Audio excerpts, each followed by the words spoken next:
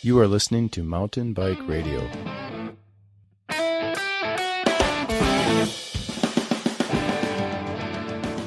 Welcome to Mountain Bike Radio. I'm your host, Ben Welnack, and with me today is Jonathan Davis, the owner of 9250 and Elevated Legs. You can check it out. Go to 9250.com or elevatedlegs.com. Today we're going to be talking about the True Grit. He finished fifth at the True Grit a couple weeks ago, and he's done it a couple times, and he knows his stuff. So he had a good race and wanted to talk about it. So, John, thanks for joining me.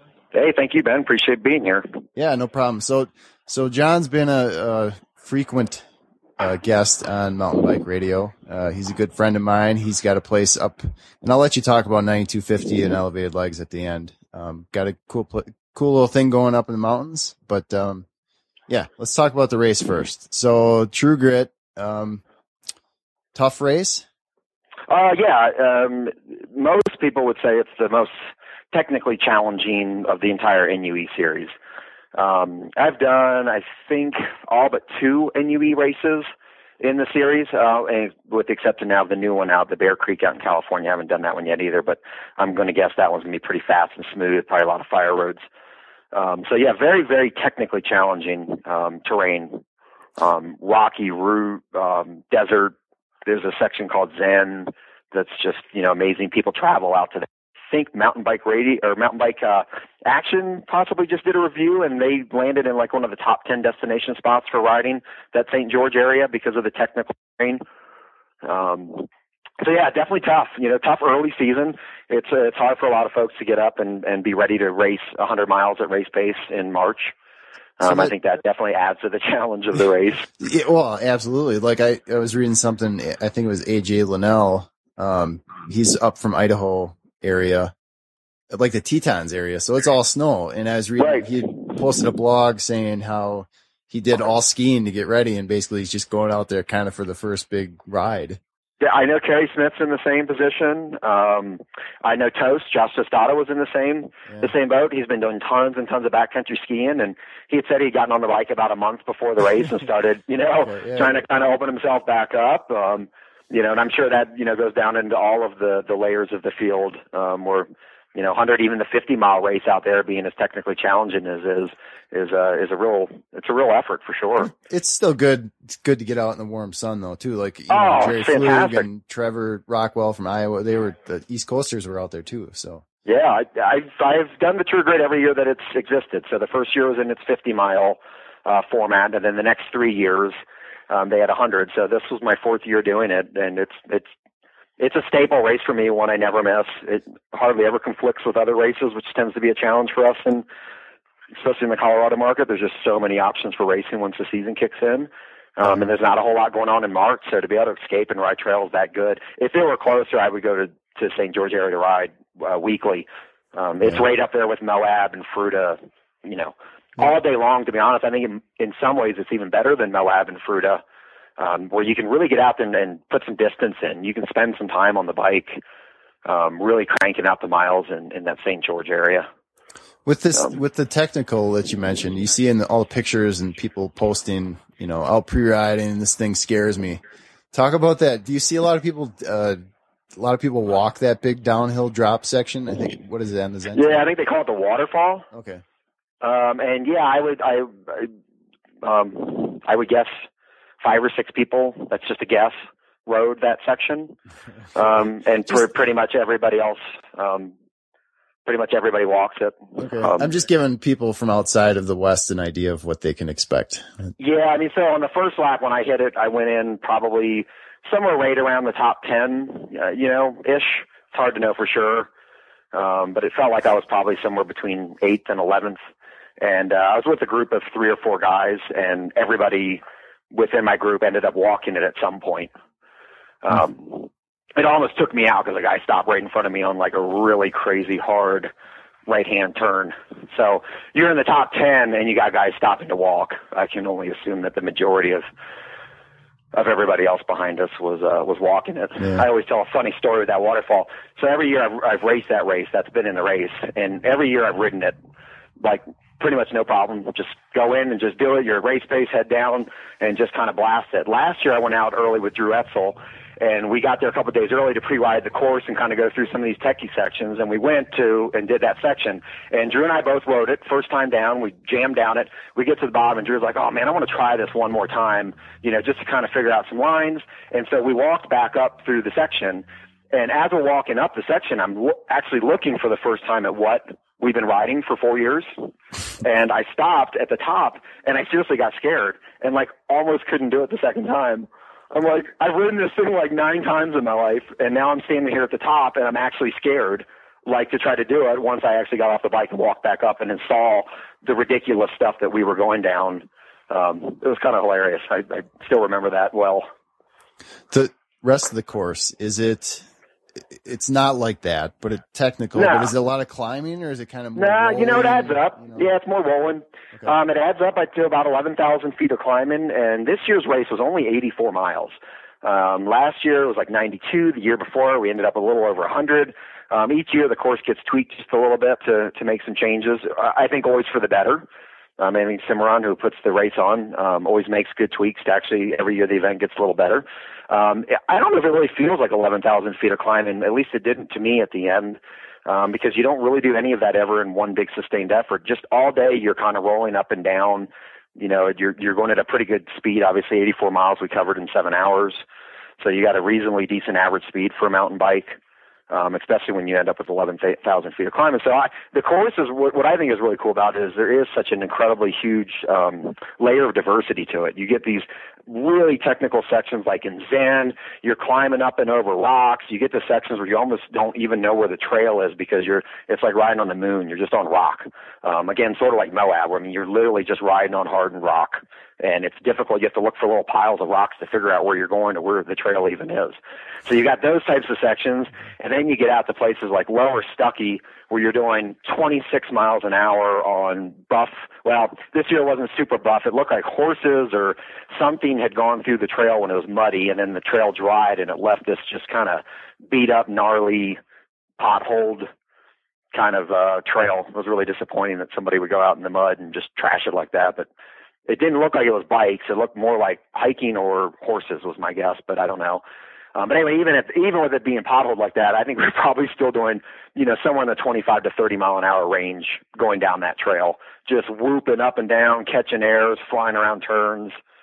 And then you ride all the way over to Barrel Roll, and you get over Barrel Roll, and then you're back into more chunky, rocky, bumpy little ledges that you go up and down. No huge features that are super scary. You're just kind of back more into some raw mountain biking. And then you finish off on some double track, Jeep road is what it feels like, that takes you back down to the start finish. So you kind of get this whole, mixture of a little bit of everything from very, very technical to very not technical. I think that's one of the things that makes that race so amazingly fun.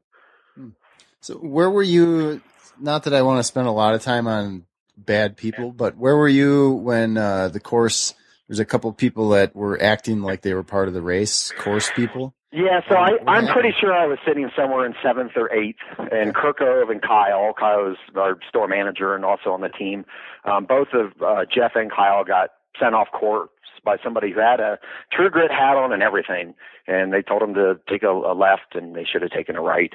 It was kind of the start, basically, of lap 2. We basically do 2 laps around the entire course with the exception of the double track, going from the start finish, and with the exception of Zen. The first year they did have Zen as the second lap, but they decided that just from a safety standpoint, Zen is really technically demanding, and if you make mistakes, you can get hurt for sure. You're going off of drops, you're going down big steep little hills, people can get hurt. So they decided sending folks into that at 60, 70 miles in maybe is a little bit too dangerous. So we don't do a second lap on Zen. But we did everything else twice. The waterfall section, Barrel Cacti, Barrel Roll, Stuckey, all that you go around 2 times. Okay. And somewhere in there, they sent them off, basically. They didn't go into, I think that's called Barrel Cacti, that section. Don't hold me to it. But they got sent off onto a dirt road fire climb. And by the time they figured out they were off course, they didn't even really know how to get back to where course was. They backtracked, and they had lost so much time and effort. And, kind of challenging, the trails get used by a lot of folks out there, and It's certainly not unique to just St. George area. it seems like more and more every year we're running into things like this. Yeah, happened at Breck Epic last year. Yeah, Breck Epic. Yeah. Breck won well, and the year before at Breck Epic, we got a bunch of signs that were turned, and thankfully Toast knew where he was going and was like, no, this is definitely wrong, and got like 9 of us back on course, and we were able to fix the course marking. Somebody stopped and fixed the course marking who knew the area. But a bunch of us got sent off course the year before Breck Epic. At the Breck 100, they had the guy on the motorcycle with the orange vest that actually led some people off a course, acted like he was a course marshal, and actually took them way off down by Como. I don't know if you'd heard that story. Oh, no. Oh, yeah. Wow. Yeah. A handful of people got taken down to Como. Like, and then basically the people just took off.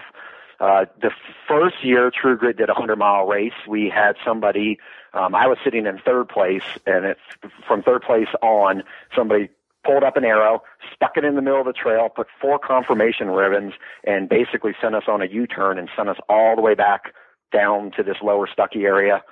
Everybody missed it except for the first 2 people. Yeah. Just complete course sabotage. And so, yeah, more and more, I think, unfortunately, it's funny. And my guess is people do videos and probably put it on YouTube and, oh, look what I did. I got to send people off course. And so, yeah, we're just, it just goes to show you to know where you're going. Yeah, I personally, this is just my take. I think that anybody doing a race as long as like an NUE 100-miler, you should be using GPS. And I think that course markings are an awesome bonus. And if they're there and you can follow them and they're great, I think that's fantastic. But I think at the end of the day, you need to be responsible for yourself. 100 miles realistically is just an awful long distance to cover, and to expect a race promoter to be able to control people pulling course markings in the middle of a race. I mean, a race promoter could have 10 marshals and course sweeps, and you could still end up not catching when something like that happens and 20 people could go off course. I mean, it's 100 miles. I mean, I just don't think, I think that race markings should be a bonus. I know a lot of people are probably not going to agree with me on that. That's fine. All these NUE 100s I go into with GPS. So the year I got lost, the second year when we did the 100 and they did change the course, I had it on GPS, and my GPS is telling me I'm going the wrong way. And the only reason I continued to do it is because during the race meeting, Sim had said something about a course redirect because these poppy flowers were budding, and they didn't want her to use a certain trail. And so when I got there and it wasn't what my GPS said, I'm like, okay, this must be where she was talking about, the course redirect. And it turns out I should have trusted my GPS because it was sabotage. But, anyway, I just, again, I'm a big advocate. I would advise that to folks that are thinking about going out and doing things like NUEs. Garmin, you can download the GPS track and, you follow your GPS track when in doubt. And don't follow others. Yeah, don't follow other people. Last year at Transylvania was not a good situation. So. High Cascade, I got off course once and I didn't have GPS, and it was completely my fault. The course was 100% marked. Yeah. I just passed the guy. I was totally attacking. I had my head down and I blasted onto this double track, and I went from 7th place to 23rd place. Yeah. And it was nobody's fault but my own. And it's like if I had GPS, then within a minute up that dirt road, 30 seconds up that dirt road, that thing would have beeped at me and I would have realized, I was supposed to cross the dirt road, not actually go up the dirt road. So yeah, I think that's rule 101, man. You wear a GPS and you've got a track. And if the races are not providing tracks, I think that's a mistake on their part. I think every race that's 100 miles in distance needs to have a GPS track that folks can download. Or just not even 100, just anything that kind of goes out in the, I don't know, backcountry kind of thing. Yeah, true. I mean, 50 miles is still a ridiculously long ways, right? I guess you get jaded and you start thinking. Most people, yeah, right. Yeah. We do expect the Anti-Epic gravel grinder to be 100% marked, just so you know. Yeah, so it will. Every turn. We want spray paint on the turns on the road, and really big orange spray painted turns, please. And actually, there's going to be, I think we've worked it out to be 18 aid stations. Awesome. Yeah. Great. With lights. And you'll have hand-ups, right? Like, I don't have to stop and get my bottle. Right, yeah. Okay, yeah. Great. Because that whole stopping and getting your bottle's ridiculous. And it's free. And there still will be complaints. We probably need to stop because, like, maybe half the listeners are not going to realize how sarcastic we're being right now. Yes, I know. That's fine. But, yeah, you can go to ridinggravel.com and check under rides. There's 160-mile rides. So if you want to come out to Colorado, if you're not from here, and spend, 12 hours probably on the bike for most people, you can do it. 2 weeks. Yeah. Awesome. Good suffering. I've done it twice. So. And you're not going to get the record because it's 8 miles longer because they're going to and from the brewery. So I figured 8 miles on top of 160 probably isn't that big of a deal. No, right? So, yeah. Especially if the wind's blowing 40 miles an hour in your face for half of it, which it probably will be. Yeah, that's fine. All right. So, let's get back to the True Grit. So you spent all your winter training for this race, right? Yeah, I spent none of my winter training for this race, unfortunately. Yeah, starting 2 new businesses. We've literally built up an entire bike shop, a performance and coaching studio, and launched our own brand of pneumatic compression legs, which we started all of this June-ish, July is when we started construction. And it's basically myself, my wife, Kyle Taylor, and an awful lot of incredibly remarkable, unbelievable friends and talented people, even like you, who have helped me out on tons of stuff. Your wife, who helps us out with our accounting. Adam Haid, who helps me out with websites. Kurt, who helps me with sponsors. On and on and on and on. I could sit here for an hour and talk about all the amazing people that have helped us do this. But somehow we've managed to pull off starting 3 fully running businesses in 8 months. But with that, unfortunately, I even stopped coaching for the first time. I've been getting coached for 4 years through LW Coaching, Linda, and we stopped coaching because I just couldn't exercise or get on the bike. I've been working 18-hour days, 7 days a week, and I try to squeeze in a ride here and there. Yeah, I might have a good weekend, jump on my bike and go ride 200 miles in a weekend to just get something in. But yeah, no training at all. I went in scared to death, to be honest with you. I was very, very, very, very nervous. Not at race weight by any means. I think I'm 12 pounds heavier than when I raced it last year, which is not a good sign. But I went to it just real kind of like, hey, this is just going to be a great training ride. I had a ton of friends out there. I wouldn't miss hanging out with my friends at a race for the world. So I'm like, I'm just going to go into this. I'm not going to line up on the front row. I'm just going to diesel it out. Just diesel out a good long day in the saddle. And ended up working out really well for me. You know, I wasn't pushing slow by any means, but I just kind of cranked out a good steady pace, and my pace didn't fade. I was able to stay at that speed the entire day, like no problem. And I was shocked when I got to the end and they told me I was in 5th place. I'm like, what? How's that possible? Because I got 5th place there the year before, and I pretty much turned myself inside out the year before to get 5th place and then some, like everything I had. So how do you do that then? Because people are listening, they're finally getting back into it after crappy winter in a lot of places. And they're like, oh man, 2-3 hours. I can't even think about it right now. How do you do it? How did you do it? Well, I don't know how to say it with it. I don't want to sound arrogant with this at all. I swear. It was, how do I put it? It was maturity, experience, So I knew that if I went into that race and I tried to race with the people that I wanted to race with and that I normally race with, within 2 hours I would have been so done that I would have been in absolute 100% survival mode and just suffered through the entire rest of the day. And so I went into the race just knowing, here's my zone 3. I know my zones very, very well, and I'm just going to ride a zone 3 tempo. I've been racing ultra endurance for quite a long time now, so I can ride zone 3. Probably forever, as long as I don't go above that. If I go into zone 4 and 5, I looked at my file at the end of the race. I was in zone 5 for 1 minute and 23 seconds, to give you an idea. So I wasn't race pacing this race. I was just grinding out a good, steady, safe, conservative, go all day kind of pace. The problem that happens is you get into a race and you're so excited and you look around you and you're like, oh, I usually race with this guy, or, oh, last year I beat this guy here, and you have to watch them walk away from you on the climbs. I even had a guy that I know pretty well that we race a lot ask me if I was okay on one of the opening climbs.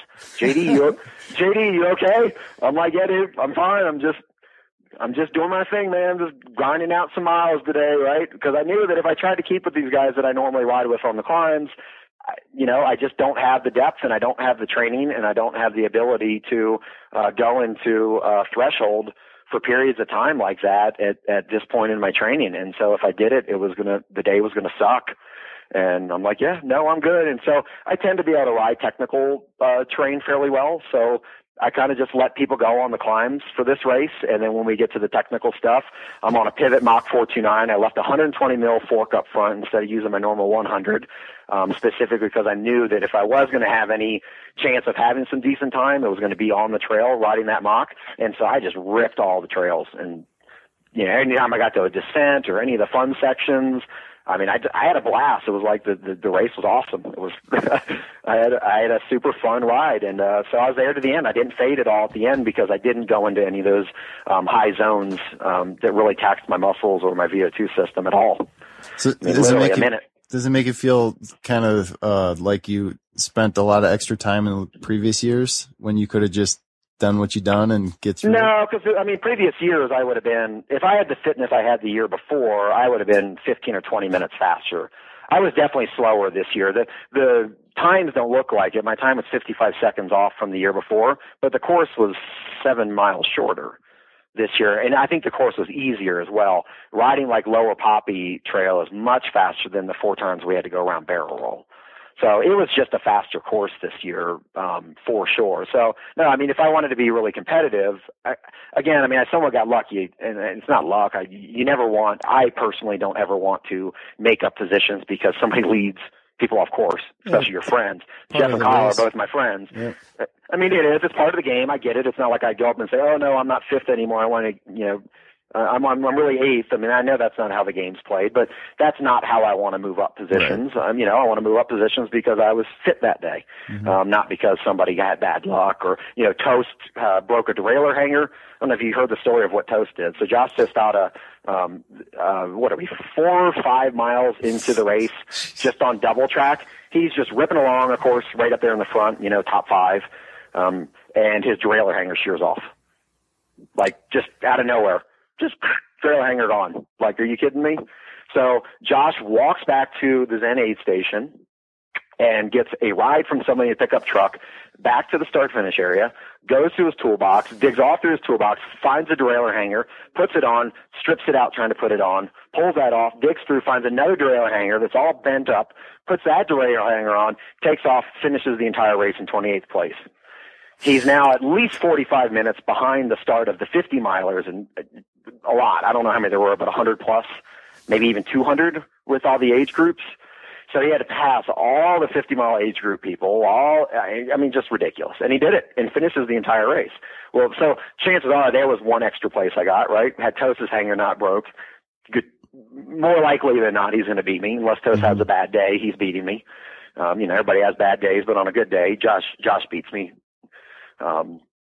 So yeah, I mean, some of the fact that I ended up in fifth was just kind of how an early season race played out, people's equipment, people missing turns, some people's fitness. I saw Justin Lindeen, another incredibly fast rider for Redline, just wasn't having a good day. I'd heard cramp issues, pretty early on. And, so he ended up bailing out relatively quick, like 30, 40 miles into the race. That kind of stuff happens at the early season races. People's bodies aren't quite ready to go to that level yet. And so, my fifth place finish helped. I saw Justin came back just fine this past weekend out in Michigan. So yeah, he finished Barry Roubaix. He was like 6th place or 7th place, which is a pretty big race. So he's an incredibly talented rider. So, but everybody has bad days. We're human beings. It happens. We don't, human beings are human beings. We have bad days. I had my bad day at Vapor last year. My calves cramped on the neutral rollout. I'm like, okay, I've got calf cramps on the neutral rollout of a 125-mile race coming up. This is obviously not going to be a very good day for me. I have no idea why. I mean, something was off. Maybe I had a bug. I think it's just part of the human experiences. You're not always going to have the race that you want. And I think to some degree, that's why we do these type of sports. It teaches us perseverance and discipline and how to push through when stuff sucks. And if you can push through when stuff sucks, then maybe you can push through when your job sucks. Maybe you can push through when something's going on in your marriage that sucks a little bit. Maybe you can push through when what you got going on with your children at school or at life sucks a little bit, right? Life is full of stuff that sucks. And I think doing ultra endurance mountain biking is kind of like the foundation that teaches you how to deal with a lot of the other stuff in life that might suck. So you're having calf cramps, you persevere through. Your derailleur hanger shears off, you ride back, and you start an hour and a half later, and you finish the race. Come back and do it again. Yep. Yep. I mean, but we all have bad races. That's just, you can't let it beat you up. You can't let it get inside of your head. It just happens. And, it seemed like it happened to a lot of people this time around. I probably should have been 8th or 9th place. Probably should have been my finish, give or take, in that race. But, it worked out, and I ended up on 5th, and that's super great. And I had a blast, and I'll be back again next year. I'll be back. I will race that race as long as I'm doing ultra endurance racing. That'll be one on my schedule to just never miss. With anybody thinking about going out there next year, what would be like 2 or 3 things that you would tell them, maybe tips or just things to think about going into that race, whether they're from around here or from out, east or anything like that? One tip would definitely be to make sure that you get an opportunity to get on a mountain bike before you go. So with everybody coming into that out of, winter areas of the country, a lot of folks are coming in. They've been nothing but dirt roads or snow roads or indoor trainers. And that's a hard race technically to cut your teeth on. We took a trip out to Moab 2 weeks before the race and spent 3 days ripping around Moab. And I can't even say how thankful I am that I did that. You'd be surprised how fast you kind of lose, your ability to rail into turns, your confidence that your tires aren't going to slide out on you, braking at the proper timing. That stuff kind of goes away when you haven't ridden technical single track for a few months. I think it fades a little bit like fitness does. I think skills are the same way. You need to kind of stay on top of your skills just like you're staying on top of your fitness. So I would not advise somebody to come from like an indoor trainer out to a race that's that technical. You would definitely want to get a little bit of time in.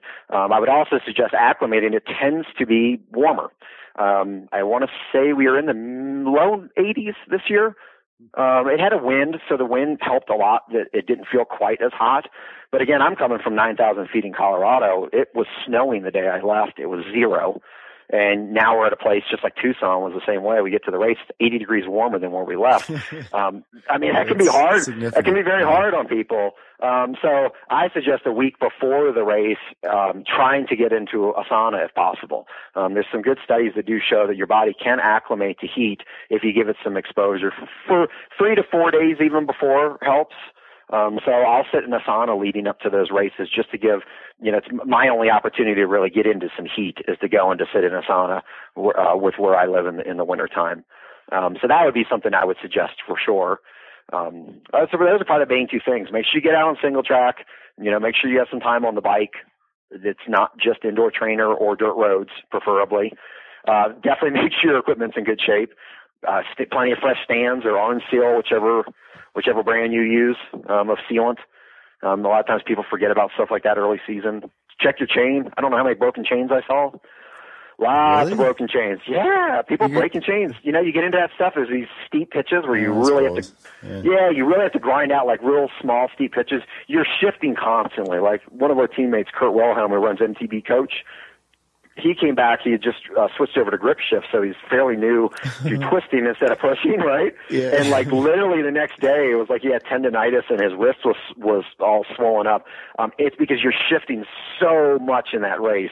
You're up, down, turns, technical, hard, flat, straight. You're just constantly shifting the gears up and down and all over that place in that race. So bike prep would be, but that's kind of the advice I give everybody for any 100-mile race. Spend a crap ton of time making sure your bike is dialed, your brake pads are good. If it were to have rained in a place like that, brake pads are gone. We experienced that the first year. The first year they did the race, 176 of us started and 9 of us finished because the skies opened up and it turned into just this bicycle destroyer. Every single bearing and brake pad, anything that had anything to do with the moving part of my bike was destroyed after that race. $700 worth of drivetrain I had to replace after that one event. So yeah, bike prep is a huge thing, as always. That's it. Other than that, just come and have fun. It's early. It's March. Don't go into it feeling like you have to win the thing. Go into it feeling like you're out for an awesome adventure. Mm-hmm. The riding's worth it. I wish we could see more people from the East Coast come, which we did. Ernesto and Flug and Cheryl. Trevor, you're saying, I think there were more that came out from the East Coast. And what an awesome change. It's kind of like us going back to Pennsylvania and riding all the roots and the rocks and the mud. It's fantastic to get a break and a change up like that. So definitely a race worth catching. Very cool. So tell us, you have a 5-minute pitch. So tell us what you have going on before I ask you what's next on your plate. So what is coming up next? Next is our 4-day Moab training camp. And if anybody is listening to this and wants to come out to a 4-day camp that's going to be serving home-cooked gourmet breakfast and dinners in Moab, Utah, starting this Thursday, Friday, Saturday, Sunday. We've got a few sponsors that are coming to hang out with us. There's no cost other than if you do want to partake in the meals. We're asking for a little bit of money towards the food. And then there'll be a small camping fee we got a group campground at the Slick Rock Campground right in town of Moab. Other than that, it's free. We've got MTB coach coming. We've got LW coaching coming. So we're going to be having open coaching forums talking about training and racing and nutrition and bike prep and things of that nature at night as we sit around the campfire. And during the day, we're going to go out and ride all the coolest and most fun stuff in the Moab area. And then let's see, the following weekend I'll be racing your race on Saturday, and then Sunday we are demoing our pneumatic compression legs at the Platte River Marathon. And then the following weekend we will be in Monterey, California for Sea Otter, where we have a 10x20 booth with our elevated legs. So if anybody listening to this is attending Sea Otter, please come by and stick your legs in our recovery boots and see how awesome they are. I think you'll love them. Yeah. So yeah, we do that. Then we go to a gravel grinder, and then we're off to Whiskey 50 with our legs. And we'll also be doing all the racing in between. I'm going to try to catch as many of those races as possible. Mm-hmm. Certainly going to do the gravel one out. I can't remember the name of it now. It's a new race that Karen Jarko just turned me on to. And I will say, I will get it posted. I'm not sure if it's going to be before or after this show. I just did an interview with Todd Sadow. So we were talking about the Whiskey 50 some more. He's always good to get on and talk about what's going on there. So. Oh, Whiskey's such an amazingly awesome event. Yeah. And definitely if you guys, like John said, are at Sea Otter, Whiskey 50, and you go check out him, find him, tell him you heard it on Mountain Bike Radio too. Absolutely. It's always cool to be walking around and be like, hey, I heard you on this, or I saw you on this, or it's always cool. So I can't even tell you how cool I think it is. Yeah. I think it's awesome when people come up and be like, I'm from Georgia. I had a guy the other day, I'm from Georgia, and 2 years ago you were talking, I think it was actually when it was you and Jason doing an X6E radio show before you launched the Mountain Bike Radio, which I think that was kind of the start of where one of the ideas came from, right, from Mountain Bike Radio. And he was talking about how he had listened to us and talking about some of the NUE races and how it really encouraged him and made him not DNF Mohican one year. I got to tell you, that was the coolest thing in the world. Seriously, some guy I don't know, got encouraged by our conversation, about these 100-milers and what we do. And, does it get any cooler than that? Isn't that what this is all about? Encouraging people to live better and to challenge themselves and to work harder and be happier and fitter and healthier. And that's what this life is all about. So, yeah, that's pretty exciting stuff. I don't know if I mentioned the bike shop. We do also own a little boutique bike shop now up in the mountains of Colorado.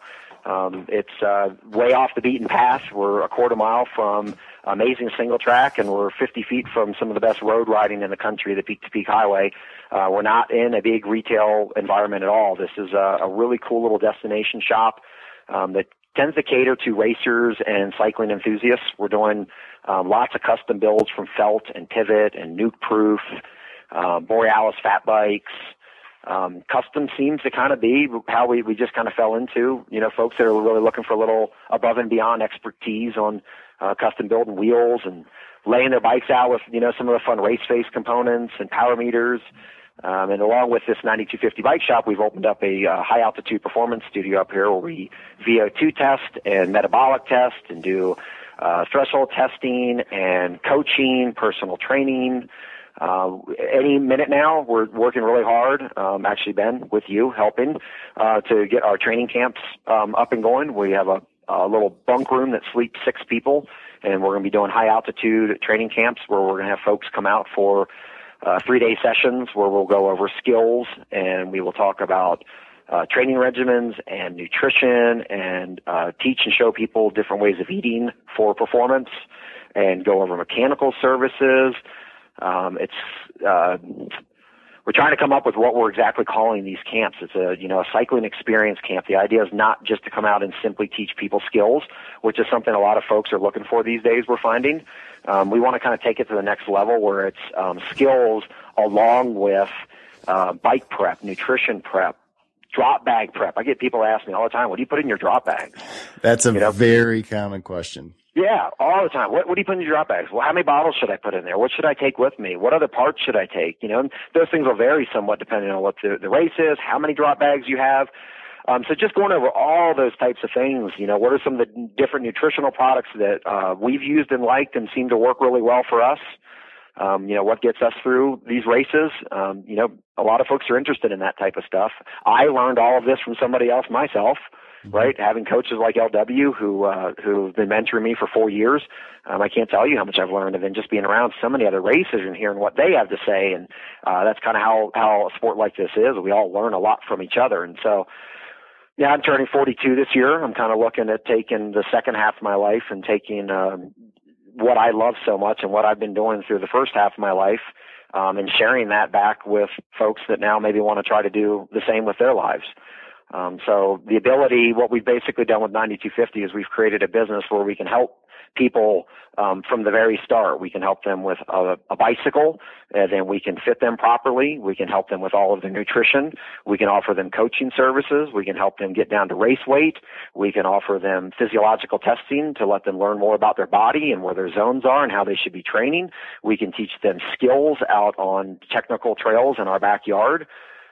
We have recovery products. We have our own pneumatic compression legs and ice legs, and we're basically trying to create a cycling and fitness lifestyle business that helps teach people basically every aspect that there would be to what it is to try to be successful at I don't want to say just ultra endurance racing. I honestly, I'd like to even help people in this business, and we are actually helping some people in this business right now that don't race at all. They're like, you know what, I'm maybe 36, 37 years old. I've put on 30 or 40 pounds that I don't necessarily like. It just kind of happened over the years. I've been working. I'm raising kids. I started businesses. We all did it. I did it. 6 years ago, I was 72 pounds heavier than I am now. I was pre-diabetic. I had high blood pressure. The doctor basically told me, just keep doing what you're doing. You'll have full-blown diabetes. And that was kind of the wake-up call to me. That was in 2009. So it's been 5 years. In 5 years, that was my wake-up call to like, wow, I've got to get my life back in order. This is insane. I'm killing myself, and I'm not living the way I want to live. I moved to Colorado to race bikes professionally, and here I am at 242 pounds with freaking pre-diabetes. Yeah. I mean, are you kidding me? But it happens. It happens to a lot of us. We're busy. Our culture and our society teaches us really, really well how to be busy. They do a great job at teaching people to be busy. You hear it all the time. I'm so busy. I'm so busy. I'm so busy. We're all so busy. We want to try to teach people how to maybe manage some of that busyness and still take care of their health, their fitness, and their mental well-being. I mean, I'm a mentally better person when I ride my bicycle. Keep me off a bike for too long, and my kids don't like me anymore. Like, my daughter will literally, like, Dad, go work out. Seriously, you've got to go work out, please. Because we need, as human beings, we need to work out. So, yeah, Kathy and I, my wife's a very accomplished marathon runner, and she let herself get a little bit out of shape as well years ago, and we both turned that around. She won her last half marathon 2 weeks ago, even with all this craziness of starting this business. I mean, that girl's been working till midnight every night, and still managed to squeeze in enough training with our children, with everything going on, to go and win her age group at a half marathon. So it's not easy, but it can be done. And we have a lot of passion and love for all of this, and we would like to learn how to share that with other people and help other people do the same thing we've done with our lives. Man, I think it's pretty clear from all that to any listener to hear that you're pretty passionate about it. Yeah, okay, good. And what I'll do is link. So if you're listening to this, just check the bottom of the show page. I'll link all the stuff, 9250, elevated legs. Yeah, check out our Facebook page. That's really like the most happening right now. The website is like massively under construction. And so you go there and there's like, there's home pages. We've got stuff up, but there's just not a lot of content yet. Our elevated legs page, we have an amazing new page that Adam Haid just helped us build. And we're hoping that's going to actually be posted up by the end of today. And it's like awesome. It's beautiful. But that stuff takes a lot of time. And so we're getting there, but we're real active on Facebook and Twitter, and I think we're showing the love and the fun of our community on Facebook. That's one of the things we're trying to do. Our Facebook page is not nonstop sales, I promise. Every now and again, I might mention something cool that we got in, but really our Facebook page is more about celebrating the love of this sport, celebrating this community, celebrating our racers, celebrating our club riders, We have 42 people riding our kits right now, and we're looking for 68 more. Our end goal is we would like 100 people in 9250 kits all over the United States of America out being a part of this incredible community that we're building. Racers and non-racers, professionals down to non-professional Cat 3 racer trail riders, enduro guys. We've got the whole gamut covered. This is about community and about love of sport. You don't have to just be some top-end pro racer to be on our team. That's awesome. Maybe we can help you get to there, right? Yeah. That's a lot of people's goals. Hey, maybe you're a Cat 1 or a Cat 2 guy and you'd like to take it to the next level, and being a part of a community like this is how you have the support and the structure and the building and the wisdom of so many people around you, where everybody brings a little bit of their talents to the table for the betterment of the entire community. We like to call it a co-op. We kind of feel like 9250 is a cycling and fitness co-op. We have all these people putting their talents into it for the good of everybody within the community. This weekend at camp, we're going to have coaches talking. They're not getting paid. They're doing this out of love of community and love of cycling. I mean, people are going to be giving free wisdom, very professional coaches, that get paid to do this for a living, are coming to our camp to give free advice to people, to be a part of this community. We're making these humongous meals with bison and kale, and we're going to teach people different ways of cooking sweet potatoes, and we're finally going to let our Noosa berry gluten-free yogurts out of the cage. Everybody's been asking for that recipe forever, and we've kind of kept it tight, but we're letting that out of camp this weekend. So people will get to experience our Noosa berry gluten-free pancakes.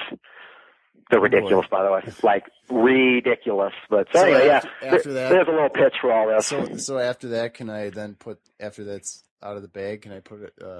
You can. We're going to actually put it all out onto the internet and let everybody's been asking for that for like a year. I think we were even on one of your shows a year ago, and people wanted that. And it's been one of those fun things when someone comes out or comes up to the house or they stay for training or something, and we introduce these pancakes. They're like, oh my gosh, these are like the best pancakes I've ever had. And then it's always great when you tell them they're gluten-free, because most people think that's like, it's supposed to taste like a piece of cardboard when it's gluten-free. And it's like, seriously, that's gluten-free? It's like, that's so awesome. And so, yeah, we're gonna let that one out. But anyway, we're just gonna have a blast. It's gonna be, I don't know, it looks like we're somewhere in the 30 to 40 person range at this point. Kind of having a hard time exactly telling. I think there's people coming that maybe I don't know are coming. But we're gonna be at the Slick Rock Campground in Moab for 4 days, and if anyone who's listening to this wants to come and experience what a unique mountain bike community we are building here, come on out, hang out. And I'll put it's Jonathan at 9250, right? Yep, Jonathan9250.com is my email address. And again, Facebook is great, just 9250 Cyclery. Elevated Legs also has a Facebook page. And, until our website is really up and running, which just, being straight is going to be, it could even be another 6 months before we have that website to a place where we want it.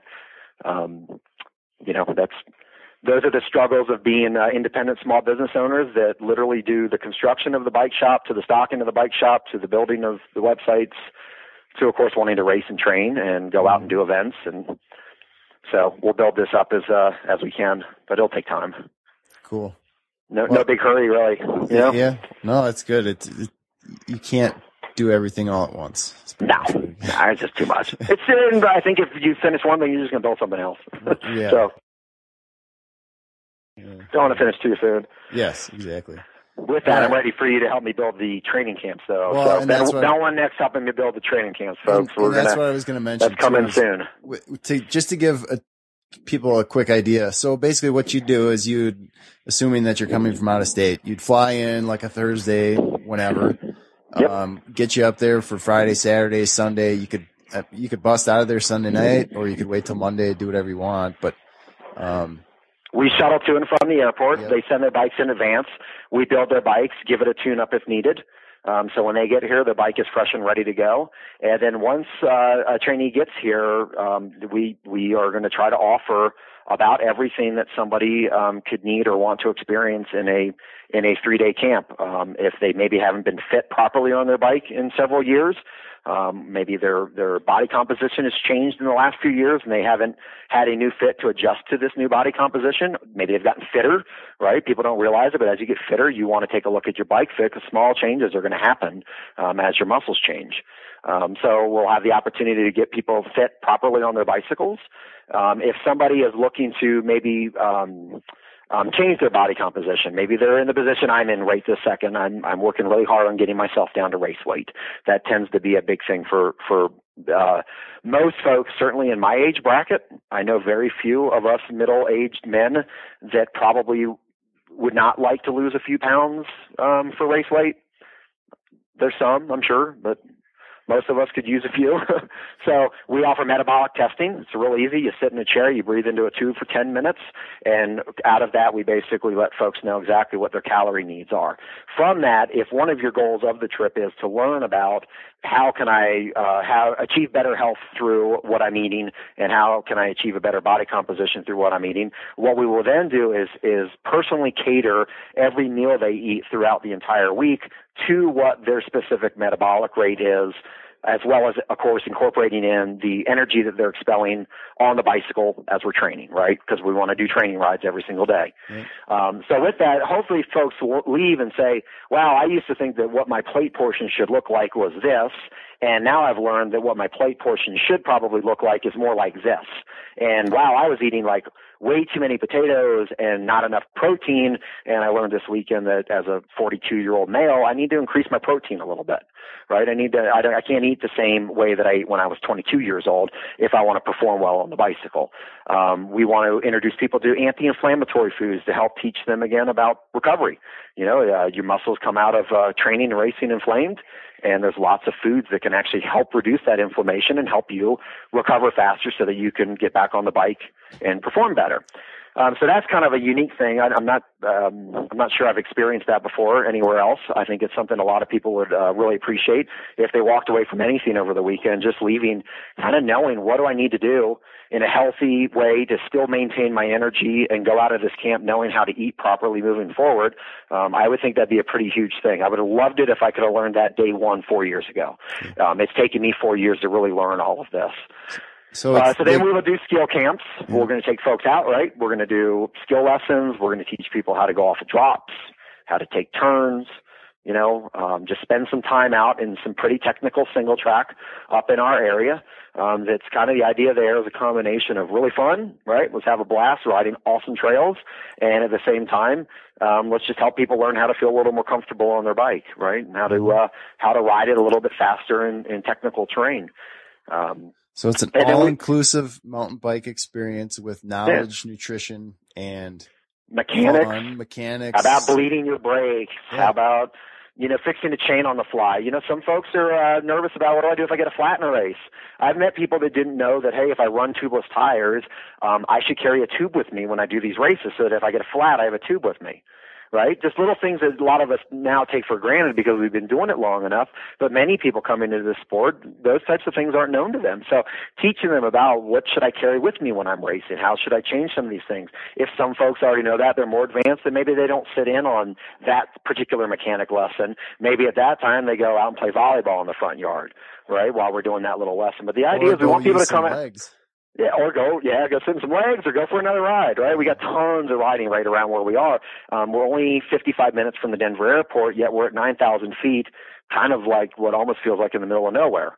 So you can get from the airport to where we are with all of this riding along the Front Range very, very, very easily, which is another kind of unique thing about where we're located and why we chose to put a business like this in a place like this. Everybody keeps asking, why would you have a bike shop in the middle of nowhere like that? I think there's a lot of good reasons. We probably won't have a lot of retail traffic where folks come in and buy inner tubes, but we have this really amazing opportunity to help people learn the entire cycling lifestyle, racing lifestyle, train and ride and talk and hang out and camp and sleep and do everything right here at 9,000 feet. Physiological testing we can offer if somebody wanted that while they're here. Not everybody's going to. Somebody wants to know what their VO2 max is, help them set their zones for training. If folks wanted to talk about training plans, we got Drew Etzel, we got MTB Coach. I've started coaching folks myself, so I'm doing some coaching now. LW contributes as well with, everybody knows LW Coaching. She's my personal coach and mentor. So we have access to all of these. So if folks are looking at, here's what I'm trying to do, we can help get them on a plan if that's what they want, right? Not everybody's going to want all of these services. But the idea is to just give this incredible experience. Sit around a bonfire every night, have a couple beers, talk bicycles again. If you drink beers, I personally don't, but I'll have a non-alcoholic with everyone, hang out. And just, have this really cool experience, have a unique experience that's more than just a skill camp, more than just a training camp. It's, I would like to think that people are going to walk away from here and be like, wow, I've never done anything like that. That was amazing. I learned everything in 3 days. Like my brain's on overload almost. I learned so much. And the thing is too, is it's going to be a small group of people. So 4, 5, 6 people. Yep, 6 people is the max. So what we can do is we'll have like a standard package. It comes with all the stuff. And then all the other stuff. So say you want to, MTB, a VO2 test or something, right? VO2 test. Correct. You can get a deal on that, while you're there, get that done, all the other stuff. So, to keep it simple, it's going to be, here's the package. It's going to be a small all-inclusive, one price. You get everything.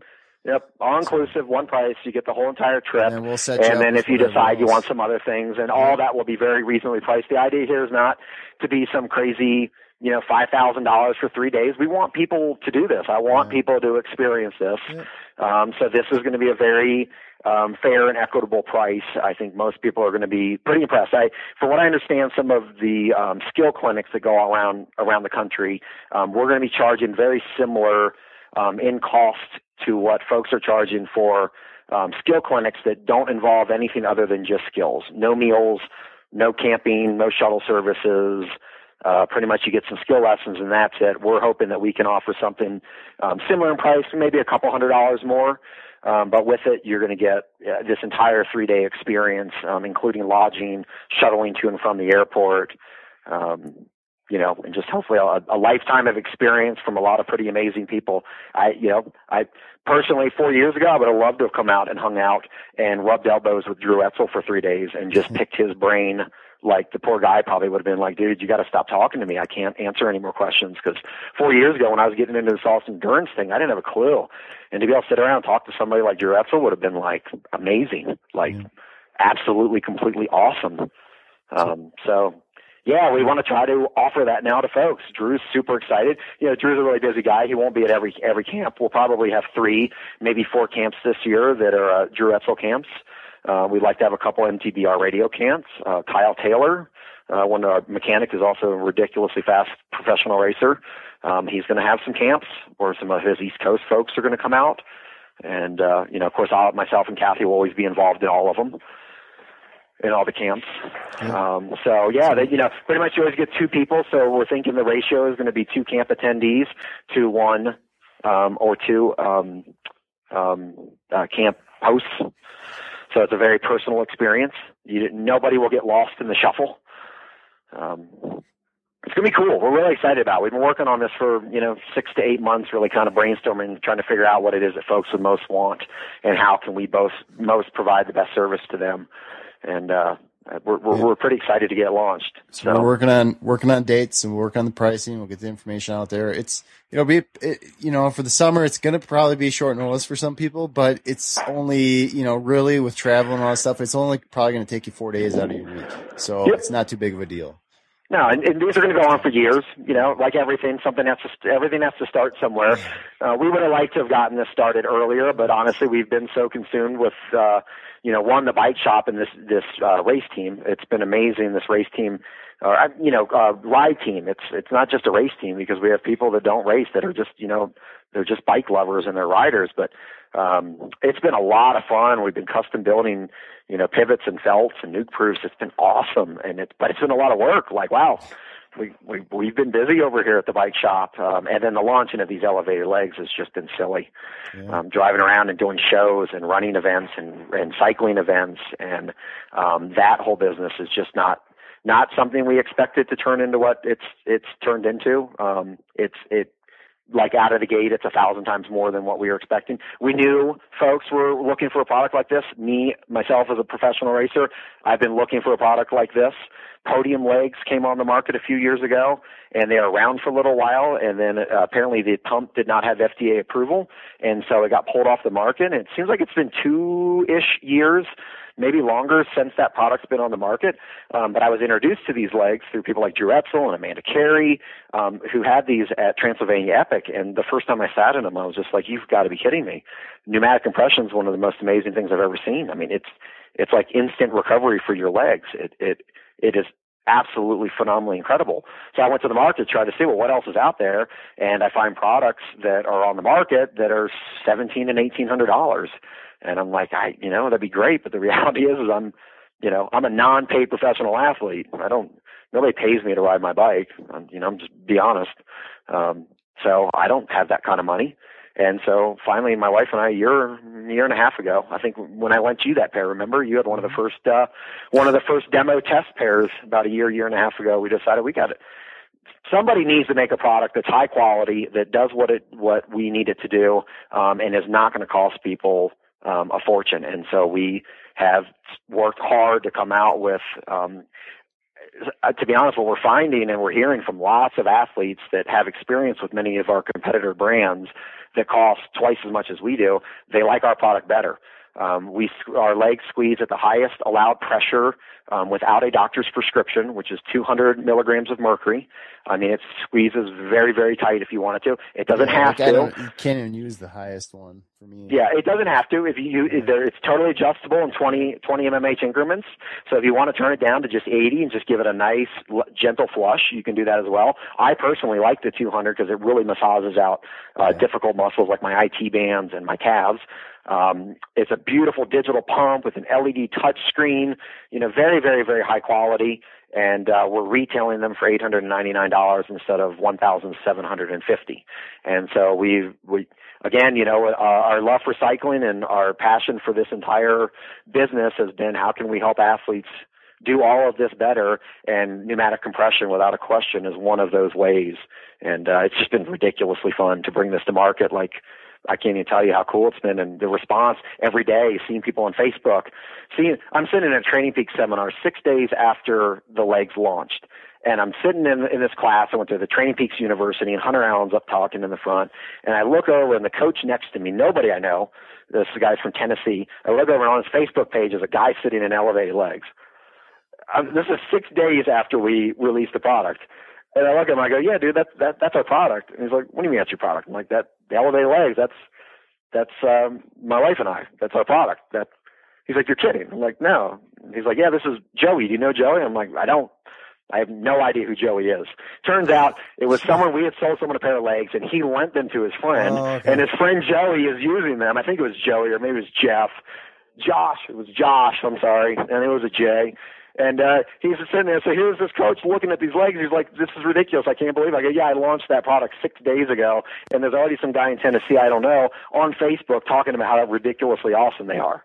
And so it's just been this nonstop testimony after testimony. This morning we got a testimony from a lady who won her age group at Boston Marathon, right? So this is somebody who's not a slacker to training or racing. This is someone who's worked her entire life. I mean, winning age group at Boston Marathon, I can't imagine how talented you must be. And we get this 4-line testimony of like, I cannot believe how much these legs have changed my training and how awesome these things are. It's just testimony after testimony, and I go to bed at night smiling. I mean, I can't believe it's like to help athletes do what I do and love so much. It's the raddest thing in the world.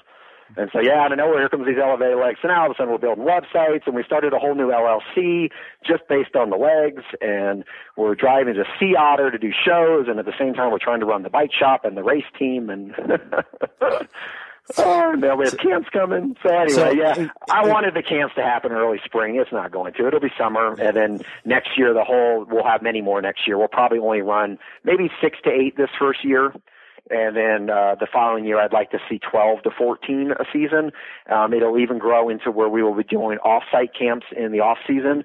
We will have Moab, we will have St. George, and we will have either Tucson or maybe in the Prescott kind of area, Sedona area, where we're going to be doing off-site camps as well for off-season training. First, so that's all coming as well. You're right. First, you got to get down at home and then figure that out. We figured it out here this year, and then come next year, things will keep growing. But lots of fun, exciting stuff coming, and cool. Really building this community is like pretty awesome. Yeah. So, like I said, I'll link that in the show notes. And thanks, man. Totally failed like I said, I gave you 5 minutes. I figured maybe 10. I totally failed because that was like 20 minutes ago. I knew. Dude, you know how I talk. Right, I know.